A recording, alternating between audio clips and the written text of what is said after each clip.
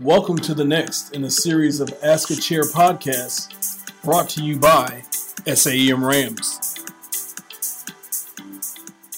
Hi everyone, this is Vitas Corralius from Northwestern University and welcome to another edition of Ask a Chair. Today we'll be talking to Dr. Brian O'Neill at Wayne State University. Dr. O'Neill completed his emergency medicine residency at Detroit Receiving Hospital in 1989, where he was named chief resident. He then went on to complete an NIH fellowship in basic science research. Dr. O'Neill is nationally recognized as an expert in the field of cerebral ischemia and cardiac resuscitation. He's contributed to over 100 peer-reviewed papers on the field of resuscitation. He's also been involved in guideline and policy development within resuscitation and held several leadership positions within the American Heart Association, ACEP, SAEM, and other specialty organizations like the International Liaison Committee on Resuscitation. Sure enough, Dr. O'Neill has helped write many of the AHA's guidelines, including the ACS guidelines and ACLS guidelines that our current listeners continue to rehearse and memorize as they train as medical students and residents. He now resides as the chair of emergency medicine at Wayne State University and a specialist in chief of emergency medicine at Detroit Medical Center. Dr. O'Neill, thanks so much for joining us today. We really appreciate you taking the time to chat with us. Vitas, thanks for having me. Your reputation as a researcher obviously precedes you, and your biography from Wayne State says that you're a director of basic science research in the Department of Emergency Medicine, which I feel like is rare for EM folks to be involved in even basic science research. How did you develop and nurture this interest throughout your career? Well, a couple of things. You know, when I started emergency medicine, we were a very clinical specialty. And I was able to get on the floor for the science and the science research. And it's one of the things that actually delves back to when Ron Krohman was sitting, he told me when he's sitting at the table with the medical specialties, well, the one thing they told him was that emergency medicine cannot be a specialty unless it has a body of literature that it owns, which is a very telling thing. I mean, at that time, what did emergency medicine own? We didn't really own anything. Surgery had trauma, medicine had many of the other things, but we didn't really own any body of literature. So quickly after that, there was a lot of publications that came through Annals that looked at EMS and emergency care, the golden hour, those things that we own. And now I think we actually own cardiac arrest as a entity. And so when there's not much literature going on around there and that there's not a lot of research that is being generated, it's easy to stand out a little bit. So I think I had an advantage that the field was kind of light when I started. So that's my disclaimer. Well, I got to. So the whole truth is this, Vitas. I had no intention ever of becoming a researcher. Never. I thought there were a bunch of nerds and lab rats, and I would never want to. I would never want to go out and have a beer with any of them. Really? Yes, to say honest God truth. So then I'm in my third year, and I'm trying to get into emergency medicine. So I want a letter. I want a letter from somebody who's got national recognition. So I go up to Michigan State, and I spend a month with this gentleman named Blaine White, who was one of the smartest docs I've ever met in my life. And I did a month with him doing research. And that time we were doing cardiac arrest research on animals that was a full recovery model. And he let me do everything. This guy, it was just the perfect mentor. And at that time, I didn't even realize I was being mentored.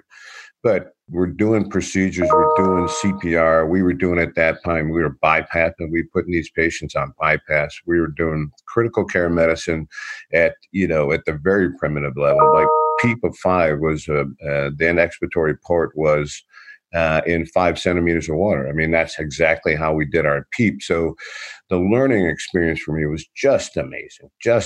And he let me do everything. So I was hooked.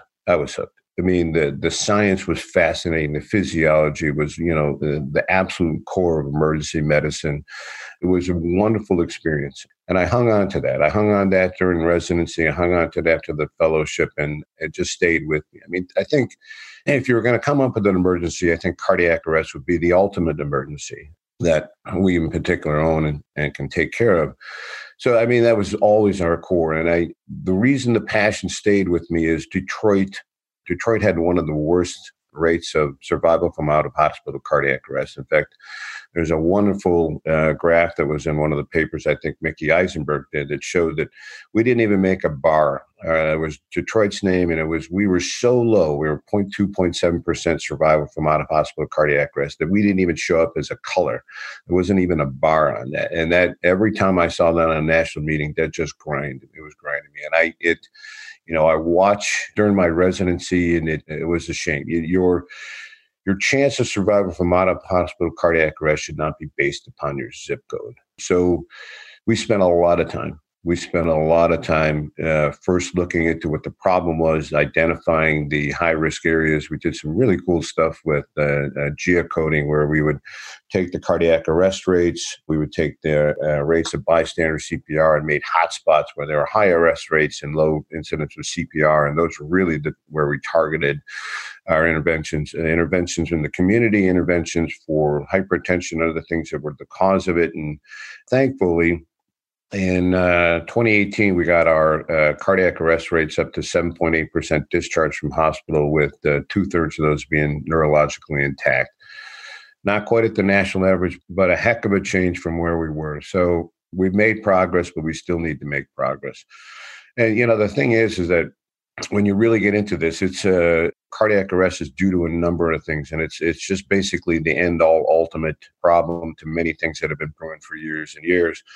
And we really had to get into, particularly in Detroit, which is a desert for primary care, really had to get into the patient care long term to really change these. And our collaborators like Phil Levy have really been looking at hypertension, which in Detroit has been a major driver. It's not coronary artery disease that our population has. It's the hypertensive heart disease that they have.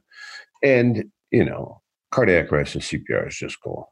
No pun intended with TTM, but it is the ultimate. We're pushing on all of the organs. It really presses you to understand your physiology, and they're the sickest patients you'll ever take care of. And that's really where my passion is when you move forward with that. So you look at this, and how did you develop and nurture? It was already a passion. I don't think I really needed to nurture it. I think the key, and one of the questions that's following this, is how do you take and develop and nurture? And really, that is find your passion, you find your mentor, you invest in yourself, in your future, and then after that, you'll probably build such a base that'll keep carrying you forward. Because now it's not to the point where I need to nurture it; it's in my face every day. So that's a big thing. So, and I got to tell you that, the basic science is rare, no question. Blaine, I think, was the first ever to get an NIH grant as a basic scientist in emergency medicine. I'm going to tell you that it wasn't received well. He did not have a PhD, and it was an old boys club. And, the first didn't go, and I don't think we really nailed it until the third or fourth. But by that time, our science was so solid that they just couldn't say no. So he was one of the first to actually get an R01 and in basic science for emergency medicine. And that kind of opened the door. You stand on the shoulders of giants. And that is true. I mean, they really our forefathers really had to drive, our four persons really had to drive things and change. And I was lucky enough to work with Ron Crum, Brooks Bach, Blaine White, Judy Tetnelli, some of the people that really, really were drivers of emergency medicine. And that was wonderful for me early in my career to see such amazing people doing great work. So I think that for the listeners, I think, Vitas, is that there's two things that as I look back in my career and like, gosh, how the heck did I even end there? I'm going for, all I want is a letter. And I end up with a career, which was really a wild swing for me. And I think, when opportunities are presented to you, you should take them. There is risk, but the greatest risk is taking none at all. And there was a quote, and I think it was from Einstein that Blaine had in his office, that brain expanded to a new dimension will never retract to its previous size. So you expand and you learn, and you expand and you learn, and it just continues to make you better as a physician and better as a scientist.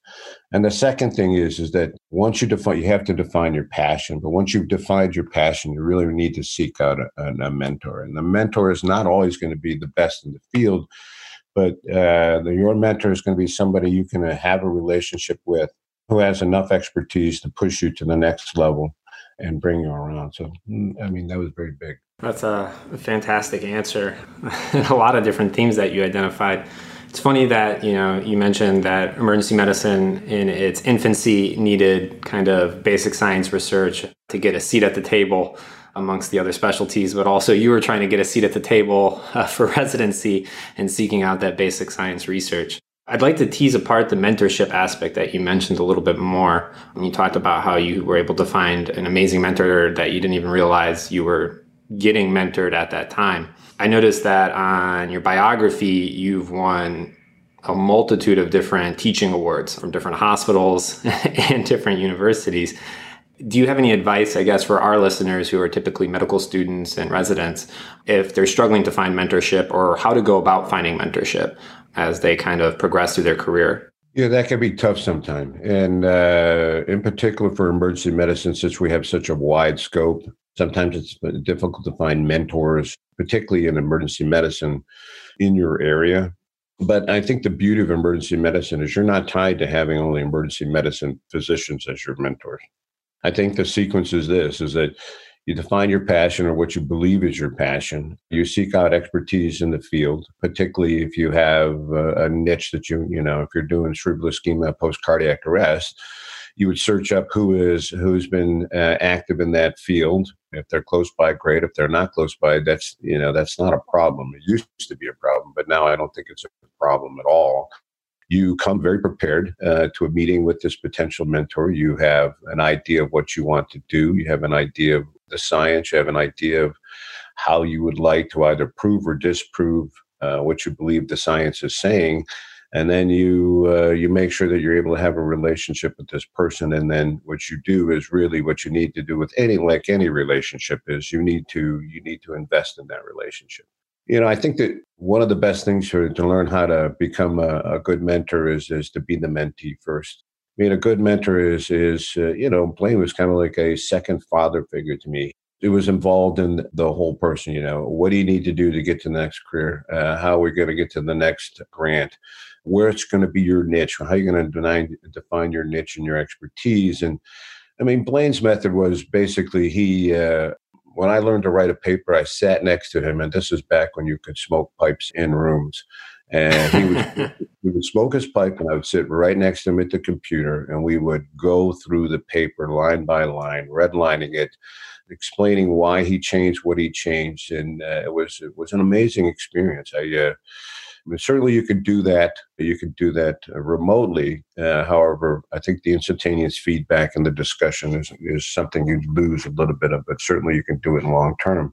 So, and part of that has to be that I would pick a mentor who's somewhat established. If you pick up a junior mentor, sometimes they are still trying to build their career. And if they're still trying to build their career, it takes a special mentor to be able to grab a mentee and drag them along with them instead of utilizing the mentee to advance their career. So that's a big part of it. But, if your interest is outside of emergency medicine, there's plenty of people who want to collaborate there. And if you look at it from the mentor's point of view, if I have another set of eyes, I have a sharp mind, I have somebody who's willing to do the experiments that we both think are important, it only adds to what the mentor can do. It expands his reach and it expands his abilities. So, and it is an investment of time, no question. And that investment is front-loaded heavily to make sure that this mentee can get to the next stage of their career. But it's a win-win. If you pick the right mentor and the right mentee, it's a win-win and everybody wins and all boats rise. So I think that's very, very important. Awesome. That's fantastic. You're certainly right. In my own experience, I feel like there's often more interest than you'd initially expect, especially when you're approaching people from the emergency medicine standpoint. I think there's a lot of people that are open to having mentees that are willing to work and collaborate with them. But it's interesting you mentioned that, your mentors don't necessarily have to be in emergency medicine to be excellent mentors. It's important that when you do meet with them, you come prepared to work and invest in that kind of relationship. And it sounds like also kind of, you might not realize at the time, but look for the unexpected lessons with your mentor too, not just the research aspect of it. In your initial answer, you kind of talked about how you were irked about Detroit having been at the bottom rung of those graphs. And Are you from the Detroit area or Michigan in general? And what about that, I guess, kind of irked you? And I noticed that through your career, you stayed in Detroit, is kind of that sense of ownership of practicing, which in an area that you call home, kind of, was that a driver in terms of your research and kind of your passion? Absolutely. And I don't know if it was Detroit based, but it was the fact that this was the population that I was serving and we were failing them. So I'm born and raised in Detroit. I lived in East Detroit initially, and then I spent at least 15 years in Detroit itself. And that's my home. I'm a diehard Wings fan, and Detroit had always been kind of like the redheaded stepchild. You look back at the old jokes and you listen to some other things, you could be in Detroit was like the tagline.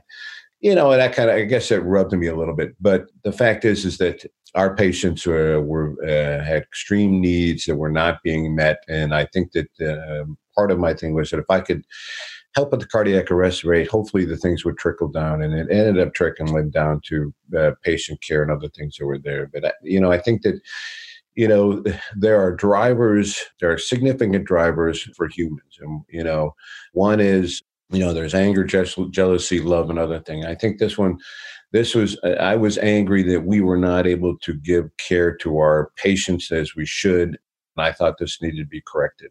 So that's where the passion came from. And the passion's still there because we haven't fixed it. We've made huge strides, but we haven't fixed it. So, so it is a Detroit-based thing for me. But I think when you find out, things that really drive you as a human and other things that are going to certainly drive your career are things that you are certainly engaged in and hit you at a guttural level. Those are where your passions are going to come from. And those are the things you should chase because you don't need to nurture a passion. It's already there. That's awesome. Thank you so much. My next question is, you were an established researcher with several grants and doing lots of research, but eventually you transitioned to this administrative role. Did you always see that happening, or did that kind of just happen by happenstance? And how did you make that transition, and how did you get yourself prepared for a new role? That's kind of a funny story. I think that my whole life I had a healthy disrespect for administrators. I often wondered whether the administrator was working for me or the administration. And I used to have very spirited discussions with my administrators. I was born of the age when they first started protocols, like chest pain protocols, or, the other protocols were there. And I thought to myself, I'm not a robot. So I actually spent a fair amount of my time going around the algorithms and doing it cheaper and better than the algorithms itself. And I was taken to task a couple of times on that, but that's the rebellious side of me. I thought at some point in my career that I probably would end up as a chair, certainly not at the time that I became chair, but quite frankly, for me, the choice was, I looked at the landscape. I looked how many quality chairs there were out there at that time. At that time, many institutions had been looking for chairs for a long time.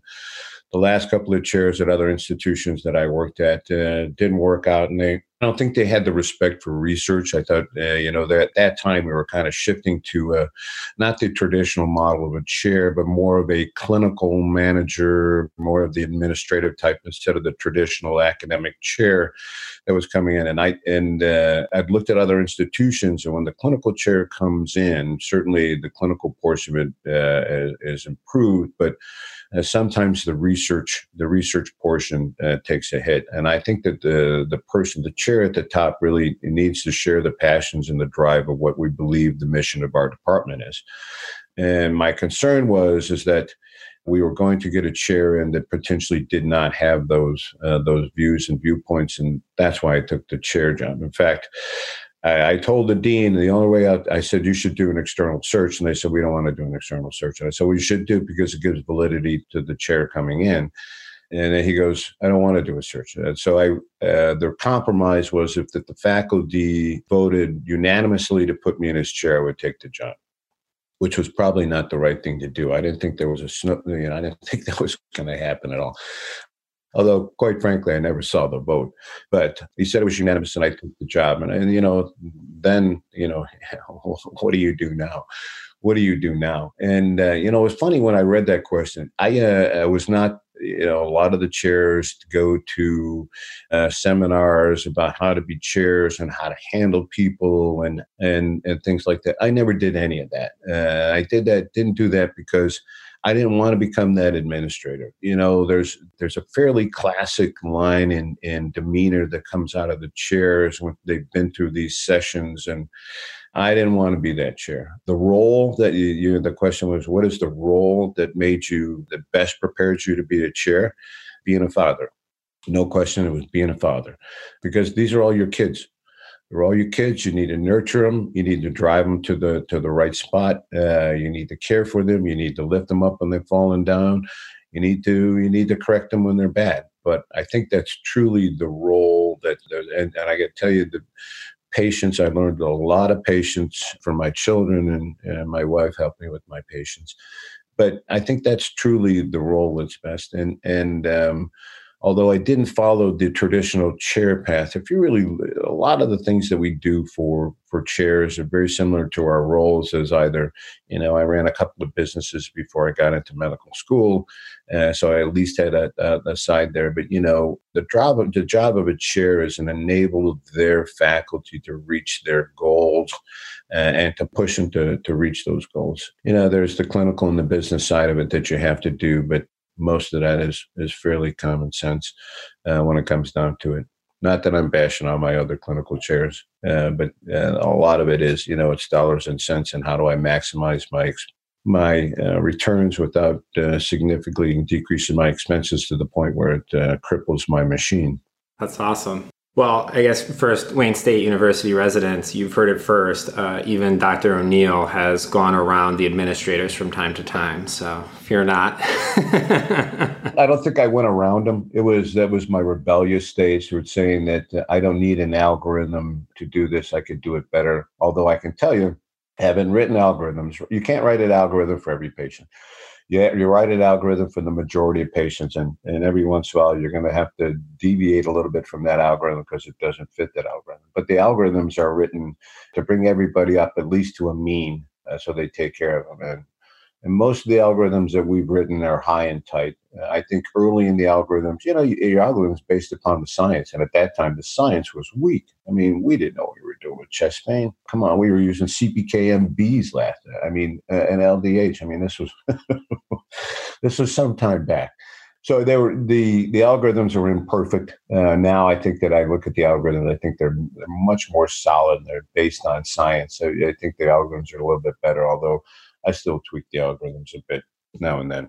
I thought it was awesome, too, that you said that being a chair is a lot like being like a father. It's kind of heartwarming to hear in medicine where sometimes it can feel a little bit, at least interpersonally, kind of cold of an environment. So it's kind of interesting that it seems like once you become a chair, it becomes less about your development, but more about the development of that family that you're nurturing. Yeah, that's an absolute key. You don't become chair to advance your career. It's usually something that it's there and it's been advanced, and this is the next stage for you. But with my healthy respect or disrespect for administration, I don't like the top down. I don't like the top down. I've never used the line, I'm the doctor, you're the nurse. I've never used, well, I'm the chair, I want you to do that. I think that's a weak stance. I think that some think it's a position of power, but I think it's a position of weakness. I think what I need to do is convince you it's the right thing to do based upon science and reason to move forward. I don't like to tell you what to do. I want to convince you it's the right thing to do. And so our relationships are, this nice thing about emergency medicine, we're kind of the blue collar specialty. So our relationships are not top down.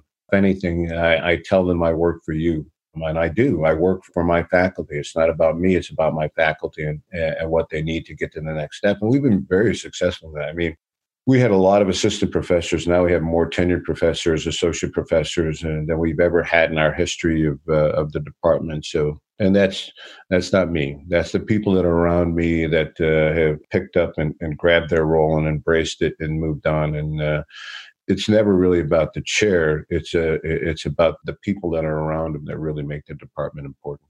Over time, I'm sure you talked about EM in its infancy and how it didn't really have a seat at the table and was still just a newly developing field. And you've watched that change over time during your career. what kind of challenges do you see on the horizon for emergency medicine? And with that, what kind of roles do you think residents should be thinking about in terms of preparing for those hurdles? Yeah, I saw that question. That's good. I got to tell you, I could have 6 months ago, I could have given you a much better answer to that question. Post-COVID is changing a lot of things. It's changed what we're doing. It's changed how patients perceive the emergency department. I mean, we were talking earlier that, volumes went down precipitously, and now they're slowly coming back. But, we're spiking again with COVID. So, gosh, what's going to happen in 6 months, and how are they going to view the emergency department? If you asked me this question 6 months ago, I would have told you this. The role of the emergency department is going to be expanded because the hospitals can become much more critical care, meaning they're going to be a large critical care. So only the very, very sick are going to be coming into the hospital, and often the less sick will either have home care or other things taken care of it, because the model right now is not the most efficient use of resources. I think that emergency medicine, the biggest things to tackle are, with this critical care and with the shift, they really need to be facile, and we need to be facile with use of resources outside of the hospital. And I think really for emergency medicine, particularly in areas like Detroit, we need to get more engaged in the health of and welfare of our patients. Although it's not a good business model, it's the right thing to do for the population. So we have done a lot. I mean, we've been very engaged in our community. For our emergency department, we do HIV screening, Hep C, hemoglobin A1C, hypertension, cardiovascular risk, and even to the point where we try to help them navigate the system through their healthcare, which is pretty unusual. And all of that is done through the Department of Emergency Medicine, and it's grant funded, and the hospital puts no contribution to that. But I think that's a big key. And so I think really for emergency medicine for us is that we really need to be prepared for the next stage. I think that academically, we're moving forward well. I think for the clinical and other business side of that, it's become very difficult. We have large mega corporations that are just lopping up huge practice plans. Our practice is old school, way old school. We're a 501c3 that's an independent democratic.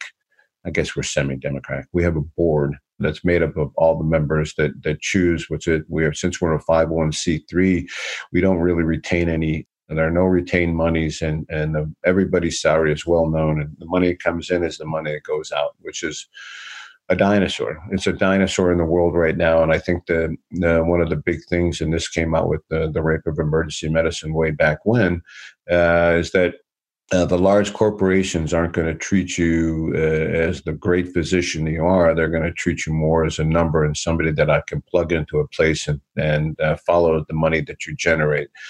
I'm not a fan of that at all. I don't think that improves patients' care. And I think that we really need to be smart about that.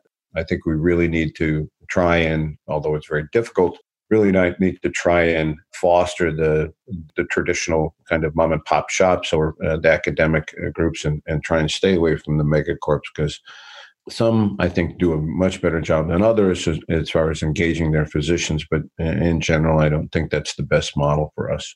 Interesting. Any other wisdom or advice for our listeners? Well, I guess in general is not everybody's going to be a researcher, but I think that one of the biggest things for COVID that came up. So I think my basic science background was an amazing help for COVID, because I could dive into the basic science literature, looking at COVID, looking at how the virus attacks. And I'll look at it. There's a lot of research out there on COVID, not COVID-19, but COVID in general, and the mechanisms behind the replication. And there's plenty of cell culture work out there that looked at many different medications. They looked at losartan, hydroxychloroquine, a lot of these medications that came up into the literature. If you delve into the literature, protocols will change. I tell this to the residents all the time. Protocols will change fairly often. Physiology doesn't change. Since the lac-operon, when we got that wrong, I can't think of a significant change in physiology that's there. So really, I try to drive them to base their decisions in the physiology. Algorithms are supposed to follow the physiology, but again, physiology is the driver.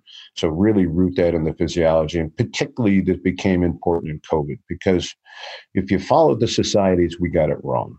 we got it wrong. We called it ARDS. It's not ARDS, and nobody ever said intubate early, but somehow it got interpreted as and that what they said was avoid crash intubation. But I think that it flipped over to intubate early, which was just the wrong thing to do. And I was rallying the SABR like crazy about that.